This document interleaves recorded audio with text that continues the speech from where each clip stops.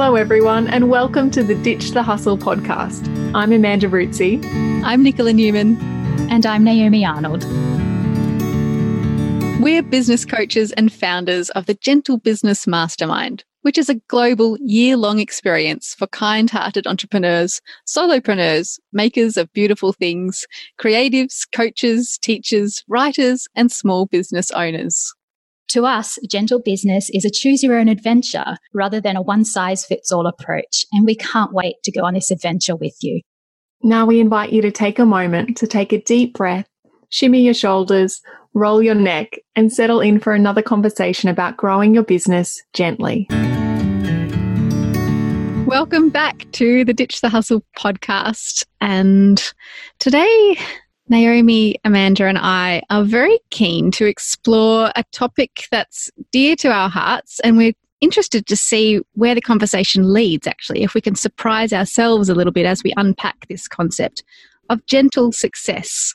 What does gentle success look like for you? And we're going to explore what it looks like for each of us and how we can invite more of it into our lives. So I would love to begin, Naomi, by asking you, what is your relationship with success? Because I know you were saying in the break before we hit record that it's like many things in your life has shifted over time. We should just record that line and insert it ahead of everything I say. Yeah, it was interesting because when we were talking about this episode, at first I was like, how am I going to articulate anything around this? Because I feel like I have so many mixed thoughts around it and I'm not sure how to connect them all together. So hopefully what I do string together makes some sense. But I think I used to spend a lot more time thinking about success than perhaps what I do now. I feel like the older I get, the less I care about success and even defining it for myself.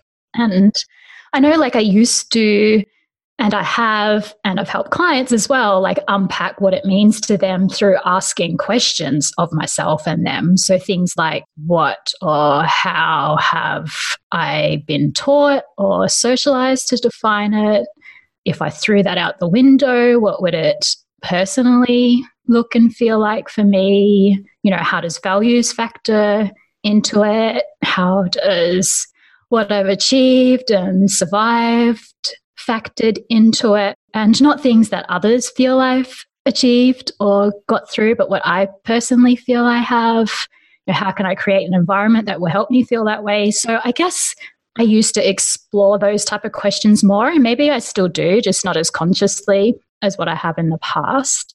But nowadays, I think I'm just more aware of that it's not a binary. So it's not I'm successful or I'm not successful. And I can acknowledge that I am inherently successful and I still have goals that I'm moving toward. So I think it's more of for me, the focus on this self-trust and confidence and leaving room for evolution and for more goals to be realized. And even when I think about it in a business context, I can look at things like business growth and numbers and goals and things like this, but I don't seem to look at it in relationship with success or judging myself or measuring things. I'm kind of more looking at them with a curious mindset, looking for trends, looking for information that might inform or help me move toward goals. So yeah, I don't know. I feel like I've talked in circles a little bit there, but it's kind of like this knowing that I'm successful and knowing that I have goals that I'm moving toward, as opposed to this binary of am I successful or not? As like a destination. Yeah. Well, I think that was very eloquent. And I just want to say what she said. End of episode. Episode over. There were so many nuggets of wisdom in there, Nay. Thank you. I just want to sit there for a moment and reflect on it all. Because, yes, me too. You really highlighted some questions that we can ask if it's something we're trying to define for ourselves, but also leaving room for recognizing that it's not a binary and and we can feel successful no matter what's going on in our life. That's what I really felt from that too. And that we can look at the figures and the trends and things with a mindset of curiosity and not self-judgment. So cool. Yeah, like to me, those things don't, and I know we've been taught that they mean success, like the more money you make and I don't know, the bigger the numbers and things like that we've been taught have been success. That means success. And they're not things that I value, but they're still important in a way because I do need to make money and I do want to make more money in my business. Yet when I go down the path of like, what is the relationship with success there, I just don't find it useful. Whereas if I go down the path of, okay, how is looking at this stuff informing my goals or where I want to be whilst knowing that I'm successful, it kind of just feels more useful and helpful to me. How about you, Mandy? What would you say your relationship with success looks and feels like? Yeah, it was so interesting hearing Nay's take, but also what's coming to mind is a conversation we had this morning on our community call for the Gentle Business Mastermind, and the theme for this month is money and financial growth. And we had this really lovely discussion around enoughness and feeling enough, feeling like you have enough, feeling like you are enough, all of those things. And that's what's coming to mind for me when I think of success is, recognizing and appreciating what is there now rather than looking for the next milestone to achieve. And that, when I'll get there, then I'll feel successful. Because what my experience of that has been is that you always get to the next milestone and we're just wired and naturally built to raise the bar on ourselves and move the goalpost and reset that again. So it's lovely to cultivate a feeling of enoughness. It's quite a countercultural thing to do though, because our culture is full of messages that more is better. And it takes quite a lot of awareness to even start to investigate whether or not there's another possibility and how that can feel, and that we can continue to grow and be of service in the world while also feeling enough. That was something you were mentioning on the call this morning that I thought was really fascinating, and how our mind will often, it's a bit like saying that if I live in the moment, then I'm never going to achieve any goals. Yeah, I do wonder sometimes if I sit here and feel enough and feel content, my mind can go to feeling a little bit guilty then of or wondering if that's the right thing to do, which must come from messaging we're seeing all the time around, like you said, constantly achieving more. But I felt like if I am okay with enough, if I have enough now, then I'm closing off the possibility of what else can come in, that it doesn't have to be that way at all. And hearing what you said, Nay, as well, just then helps me feel that too. It feels like the same conversation, just using a different word almost, that we can feel success now, but still be working towards something else, still growing into something else and evolving. Yeah. And when you were talking, well, both of you, and you said how, we've been taught that more is better, I scribbled that down in front of me because it's certain things, right, that we've been taught that more is better. Not everything. Like we haven't been taught that more joy is better, yes, more community and connection is better.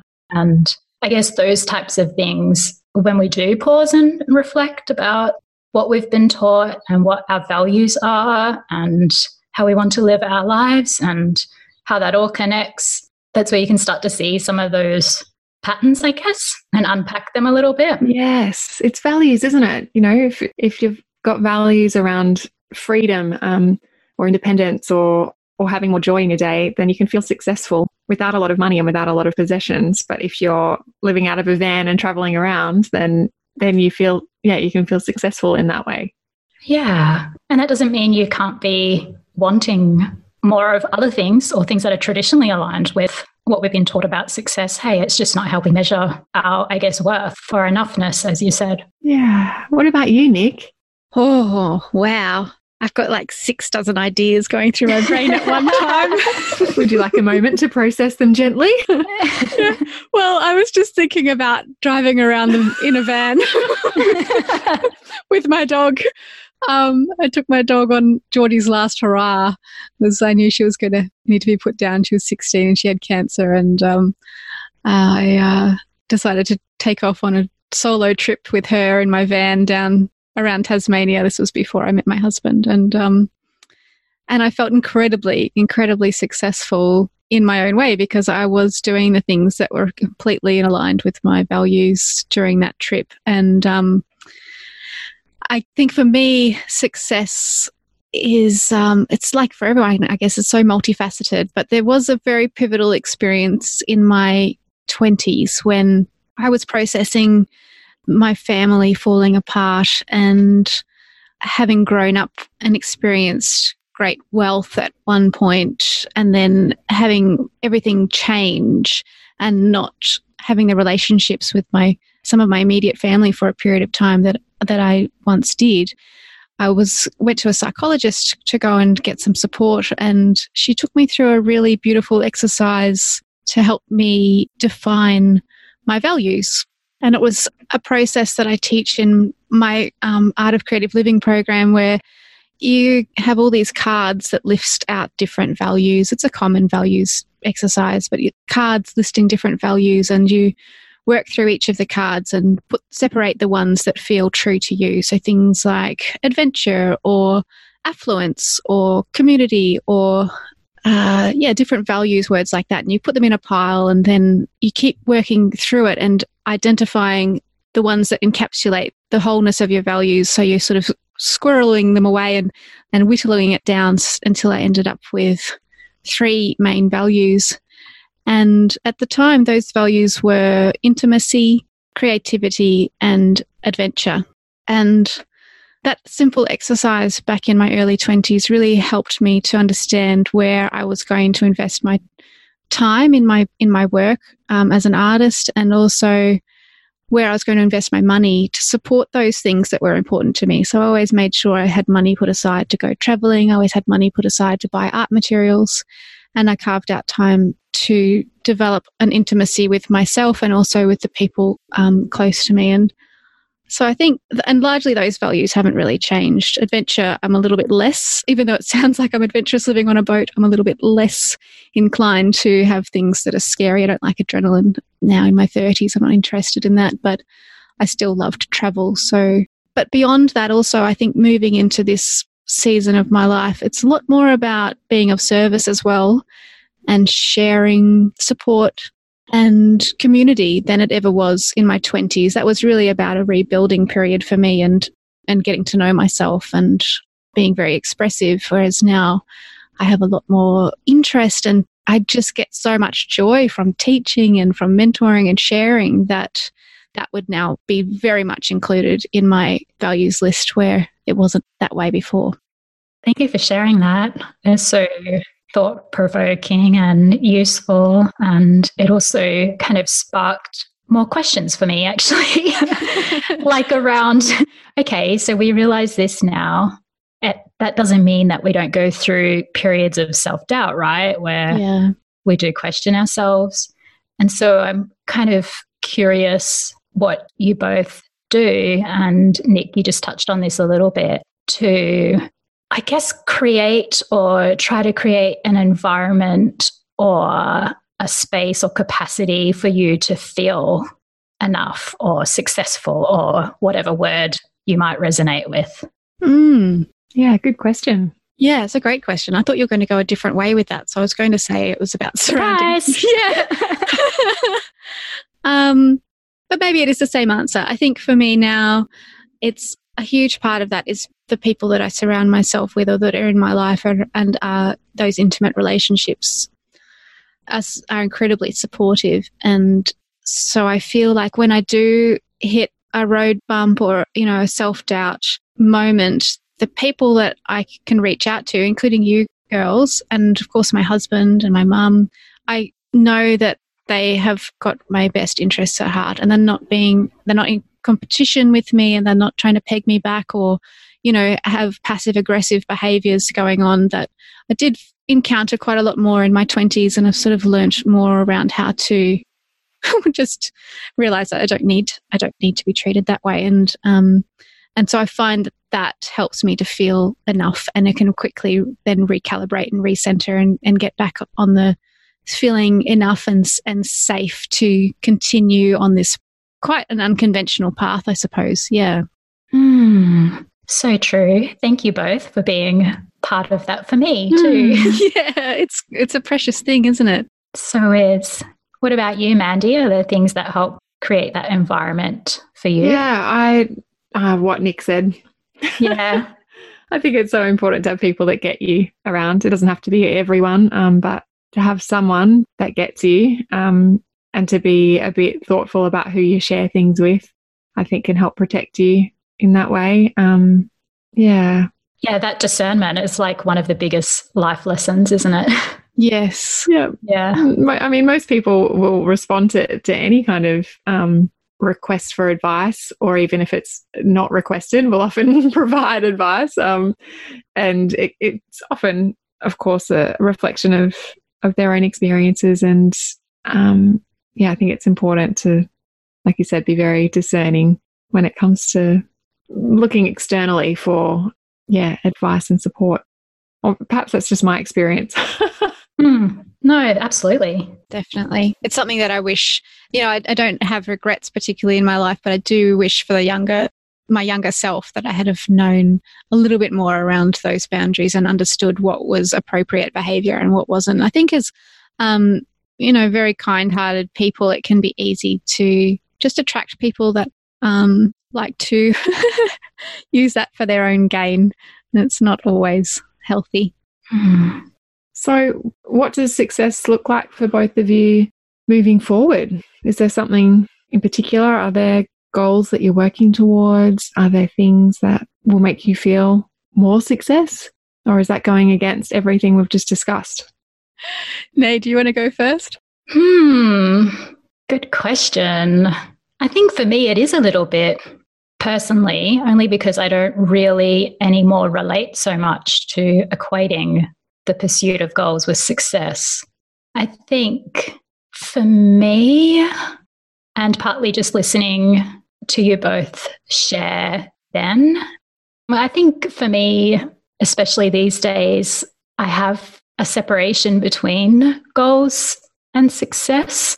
So in answering that question, I kind of feel like for me, it's more useful personally to anchor into some of what we were just talking about. So how can I stay connected to the things that create an environment for me to feel that way, like for me to be able to feel grounded in this enoughness and this sense of worth and connection with myself and others, while I then focus on whatever goals happen to be goals at the time. So for me, I think the biggest lesson even this year has been focusing on creating that environment. So doing what we kind of some of the things we talked about in one of the last episodes, actually, some of those practices and rituals and connecting, like finding ways to feel really grounded and connected to myself, to others, to spirit, to nature, to joy. Like when I can focus on those things, I feel grounded. I feel able to show up intentionally in a way to focus on whatever the goal is at the time and not have doubt and questions of success and things like that on my mind. Does that answer the question in a roundabout way? Yeah, it does. And it's so personal too. It's not the traditional way that we might look at success in terms of how it might appear to everybody else and how it might measure up to what others are talking about around the family dinner table or looking across the fence at the neighbours and that kind of thing. It's very, very much coming back to about that feeling, the feeling that you've been talking about. Yeah, exactly. And I feel like when I'm not doing those things, so when I'm not anchoring into, I guess, exactly what the whole purpose of this podcast is. So like when I am caught up in the hustle and when I am kind of just go, do, that is when my mind is more likely to slip into this more judgmental, measure success type space. But when I ditch the hustle and focus first on like prioritizing joy and grounding myself and showing up in an intentional way, that's when those things don't really take up space so much in my mind.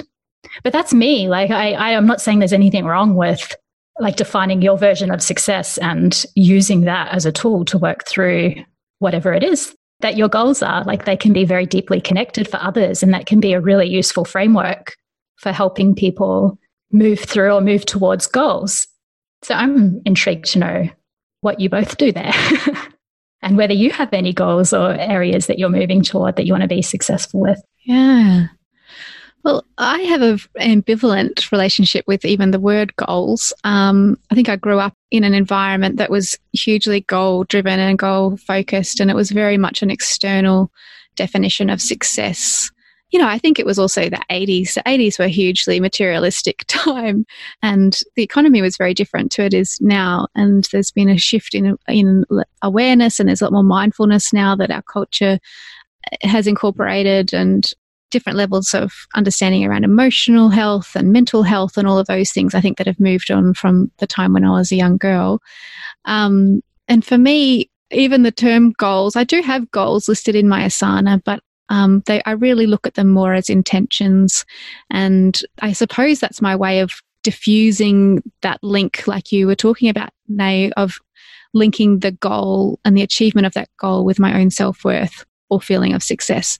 And so it's more of a compass point, or it's something to, you know, aim this ship towards.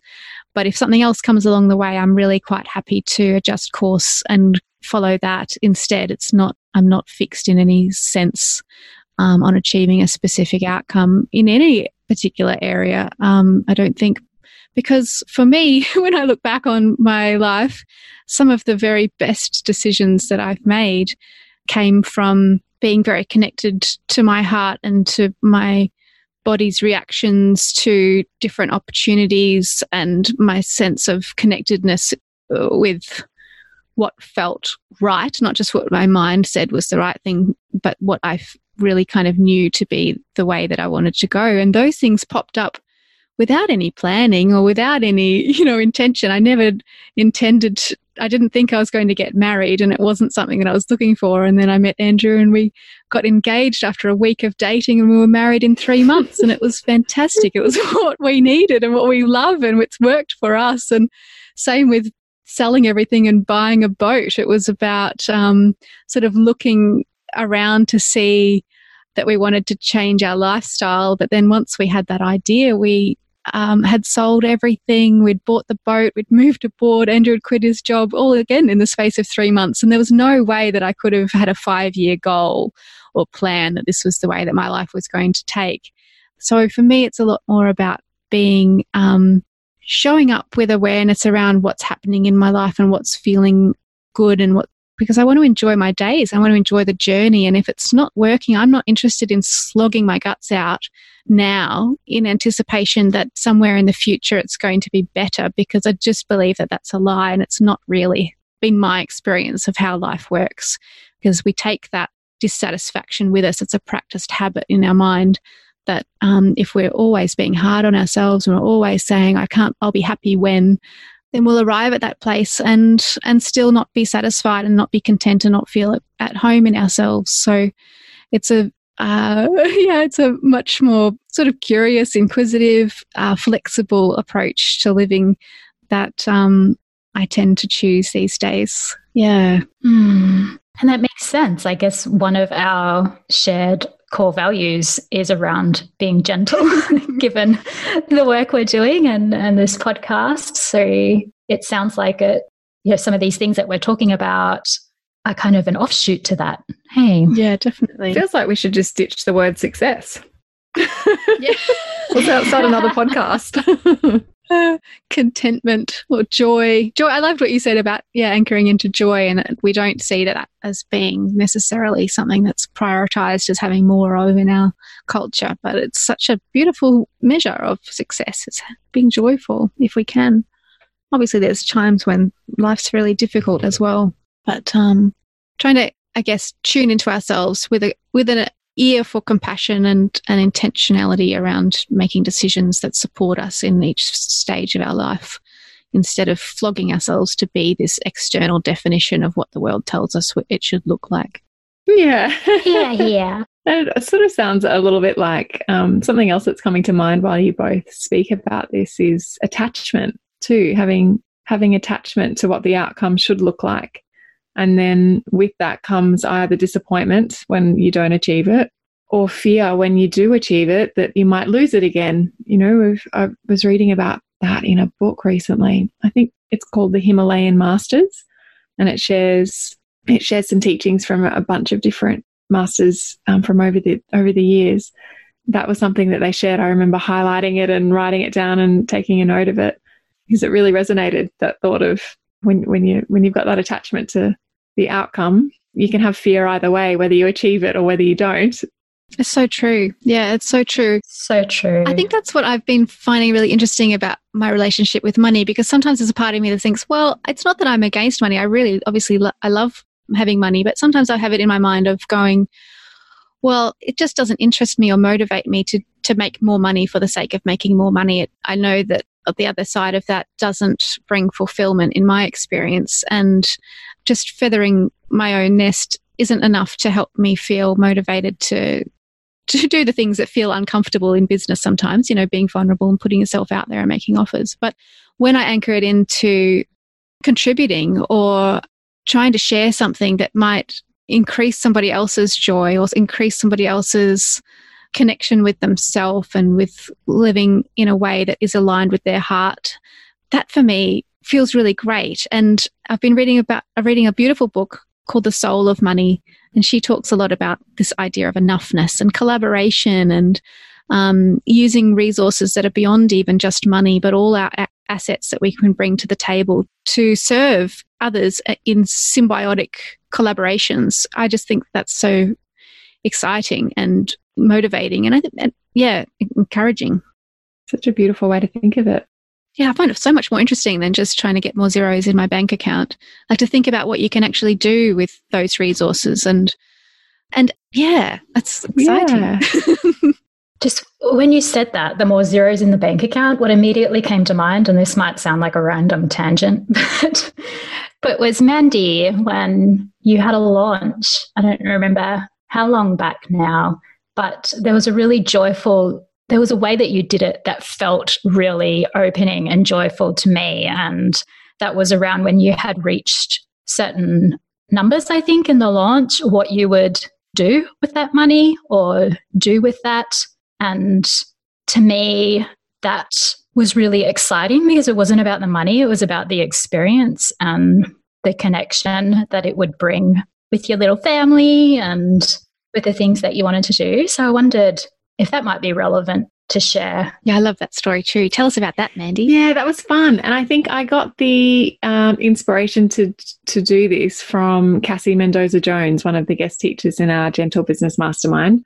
She's getting featured a lot. Go, Cassie.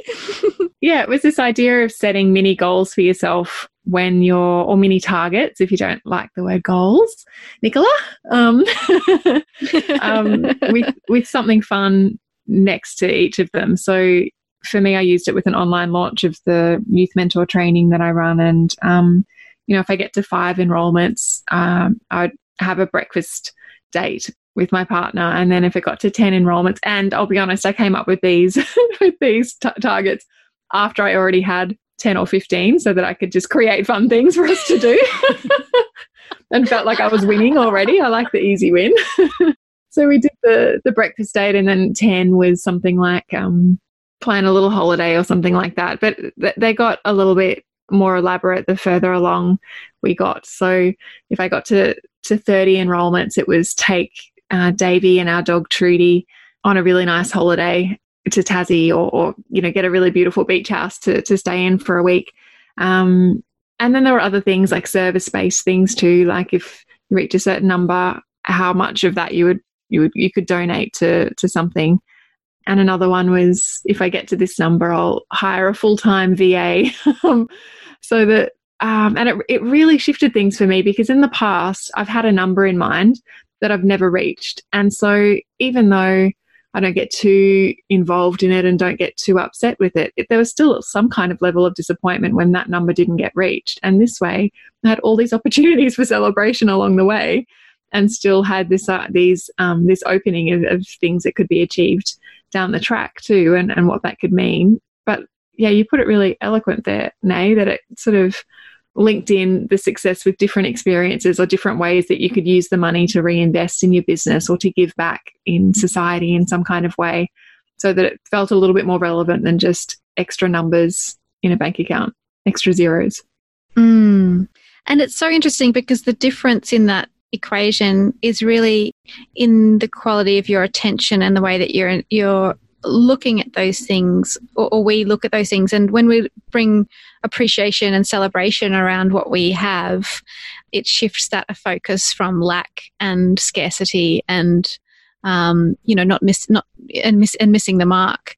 And instead you can start to really enjoy that sense of enoughness and the sense of abundance and joyful milestones. I can't think of another word other than abundance, but I'm sure there's another word that feels a bit more in alignment here. But yeah, and it's just that giving it that attention and appreciation. That was something that Lynn Swift speaks about quite a bit in The Soul of Money, is how we can appreciate what we have, and that it really does shift the quality of our relationship with money.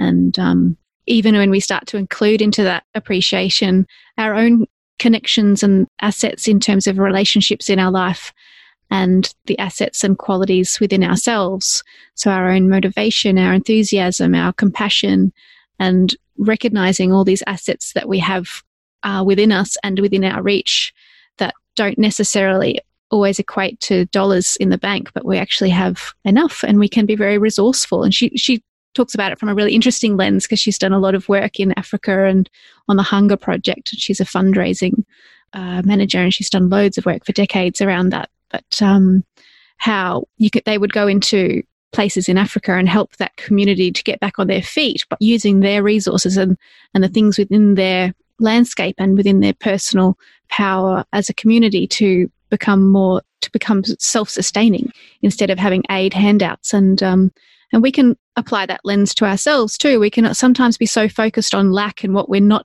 achieving or what we don't have and what other people in the online space have and what we can't have at this point in our life. And so therefore we start to feel like we're aid cases, we're not going to make it and we can't do it. But when we can start to take inventory and stock of, well, hang on, I'm really passionate about this thing and I really care and I've got energy for it, or I've got some experience from over here in this other field that I can draw on those skills and bring them together, and maybe I can create this thing, whether it's a program, a workshop, a service, or an event that will support other people, and we can start to really feel into our own sense of sufficiency. Yeah, that's the word I was looking for, sufficiency.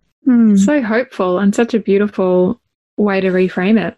And it can be so much more personally aligned, I guess, because when you don't do that, you can find it's much easier to get caught up in striving for what others might be striving for, or what, the industry, for example, as a whole deems as successful. And you just go on autopilot and start to pursue those things too. Whereas, some of those things that you're talking about there kind of encourage us to connect in with ourselves and what we need and want and what brings us those feelings of sufficiency and enoughness. And joy and purpose and lighting us up. And yeah. It makes me think of another question around, what would you do if you did have enough money, or if you did have endless money, or that question of what would you do if you won the lotto, and would you do anything differently? Or are you loving the work that you do and the way that you live now, that it wouldn't actually change much? Two things. The first thing that came to mind very quickly was there's also stories in Lynn's book, The Soul of Money, about people who have been born into great wealth and they have all the resources that they could possibly need in life, and how that can actually, when they're disconnected from their values, can end up feeling very stifling, because they can easily feel like they're separated from their own ability to be generative and sustain their own needs. They don't know their own inner power or resources, and that in it has its own pain to go with it too. So I thought that was a really interesting counterpoint to the concept of, people can get jealous of people born with a silver spoon, or there can be challenges in any circumstances that we have in life. And again, she points out it comes down to their relationship with their values and being able to link their values in with their actions around money. So She helped coach a gentleman who was really suffering. He'd had breakdowns in his marriage, and his children didn't respect him, but he'd always had enough money from his parents and his family's business, and he was feeling like a real failure because on the outside it looked like he had all the trappings, but on the inside he wasn't able to feel fulfilled. And working with Lynn, he started to uncover that he had a passion for helping. He started doing some volunteer work and working with with children who had learning disabilities. I might have this story slightly wrong, but basically he found a way that he felt he could contribute. And then in doing that, his children started to volunteer with him, and it built their respect for him and their relationship together. And the way that he felt about himself and the way that he showed up in the world shifted because he put his attention on being of service in a way that was true for him, and not just a martyr, but in something that really felt right for him. And so that's one part of that question. The other part for me is I think I would just employ more people to help me get some of my projects done a little bit faster. But I don't think I would change a great deal more. We might buy a place on land, but even that, we don't want that right now. So I don't think I'd like to travel a little bit more over to Europe with Andrew. That's the thing that I'd love to do. Yeah. What about you, Nate? I think I would, I'm inviting all the money. Please don't get me wrong. Whatever the divine, whatever's out there, don't take away from this that I don't want money. Even though I have this complex, and this is probably a whole another realm that I wouldn't even know where to start with, like a complex relationship with capitalism and everything like that. I also want more money. But yeah, I think it would be I would spend my money on the things that I'm consciously trying to spend them on anyway. And that is things like what would bring joy, or what will help me connect more with self, and what will help me give and be there for others, and what will help me connect more with nature and spirit and all of the things that I guess I value. There would be lots more plants in my life. And, and we would like to have our own boat and a 4-wheel drive and things like that, so we can go out camping and in places that we otherwise can't reach. And so it's kind of an extension of things that I guess we already do. And that is moving into the space where you're not only feeling financially secure, but have enough to, I guess, purchase things that enhance experiences or lean into values that we have. Yeah, I love that. Again, it's not a either or when it comes to money. Yeah. It's an extension and a greater depth of how you're already living, but an extension of that. That's lovely. And I think that's the nice thing. Maybe that's a little part of this conversation, is not putting off the things that you want in your life until everything looks perfect, and seeing getting curious and finding out how you can incorporate those things that you want within your means right now. And it might be in a smaller way than what, the magazines point as success, but it could still lead to the same feeling, and that's well worthwhile. What about you, Amanda? What? I feel like I'm in trouble, Amanda. What would you do? Yeah. Amanda, come to the front of the class and tell us. What would you do if you had all the money? Yeah, I'm in a what she said mode today, about both of you. Yeah, I really resonated with what you both said, and what you just said then, Nick, too, is making sure that it's not this future dreamland that we get to eventually, but finding ways to implement whatever it is that will bring you joy or fulfillment or success into your life right now. For me, something else that you said earlier, Nick, has really stuck with me as well. It was just as you were talking about the extra dollar signs or the extra zeros in your account, and the time that often needs to be invested for zeros to appear. And it's a discussion that my partner and I have been having quite a bit lately, just around, if you do have enough, and if you are feeling enough, and if you are feeling fulfilled, why keep putting more on your plate? Why add to the stress load? Why add to the workload? when you already have all of these things. Yeah, so this is something I've been pondering a bit lately. Yeah, it's a great one to ponder. Yeah.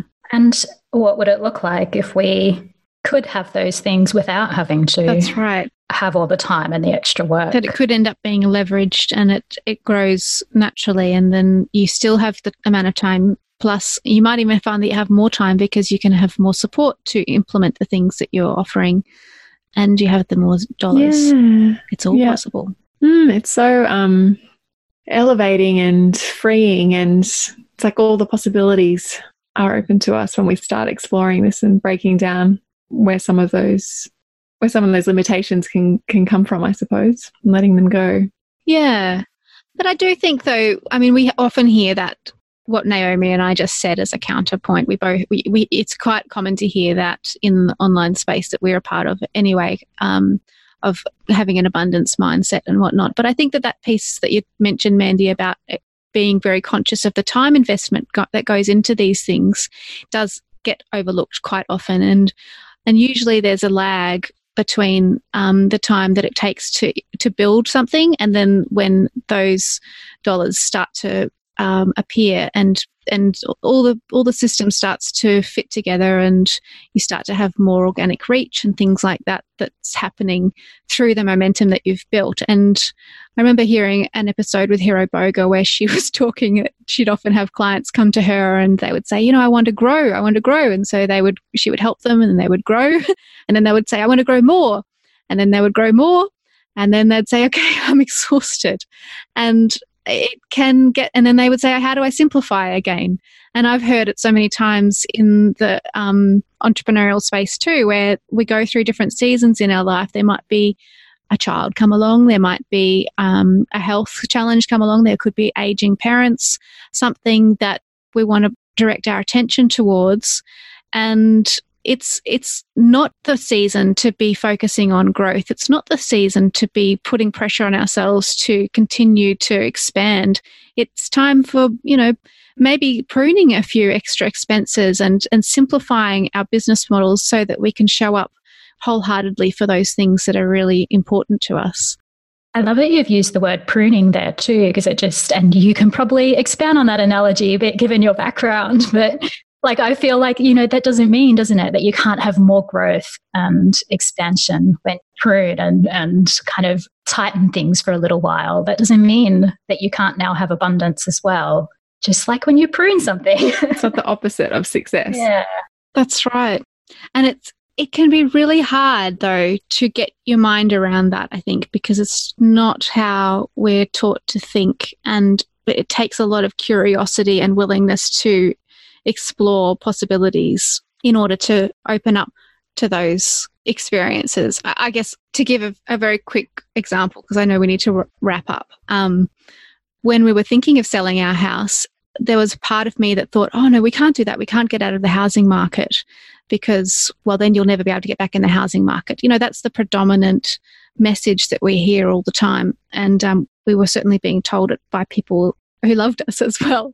And I thought to myself, well, how many dollars did we actually make in capital gains each year on our property going up? And then I did the figures and looked at how much we would need to be saving each year to be able to keep up with that or to equal it or exceed it. And then did some figures around how that might come about. And it didn't come about in the way that I saw, but it has been possible. And in fact, we've been able to move forward more through not being in the property market than we would have if we had stayed in it. And I think that, being curious about what's actually important to you and what's possible in life can open up other doors for success and other ways for it to come into your life. Yeah. So true. And such a great example. I love what you said there too about getting clear on the details as well, because sometimes we can get so worked up in our mind, I feel, or I certainly can, around something not feeling achievable or something feeling like it's never going to work. And when you actually sit down and do figure out the details, look at the numbers, map things out and go, okay, well, if the money's not coming from there, then where else could it come from? Often that's so enlightening and in a way that usually feels more accessible too. And it can just calm all the anxiety around it. Yeah, totally. It taps into that creativity and inspiration to think outside the box and get creative in our businesses, and funny things come along too that you don't expect, like being offered a commission for the foyer of a 5-star resort, just sort of out of the blue. So that's what happened for me, and I didn't see that happening in the first year on living on a boat. It wouldn't have come into your forecasting. No, it didn't come into my forecasting. No. But I think, trying to be practical and give ourselves a sense of safety by looking at those numbers and getting practical can help us to be brave to step into that unknown. So that's success, ladies and gentlemen. Yes. Humans. Just scratches the surface. Oh, well, we would love to invite you all to share with us what gentle success might look like for you too. If you could use the hashtag Ditch the Hustle podcast, that would be a beautiful way to connect with us on Instagram and just share what success might look like for you, or any other insights that you may have had during this particular episode or any episode. And we also wanted to make sure that you know that you're really welcome to download our wonderful free ebook called Grow Your Business Gently. And that way you'll also be kept in the loop about the Gentle Business Mastermind for 2020. There's lots of beautiful journal prompts in there around success as well. And we would love, love, love to connect with you. Thanks so much for listening.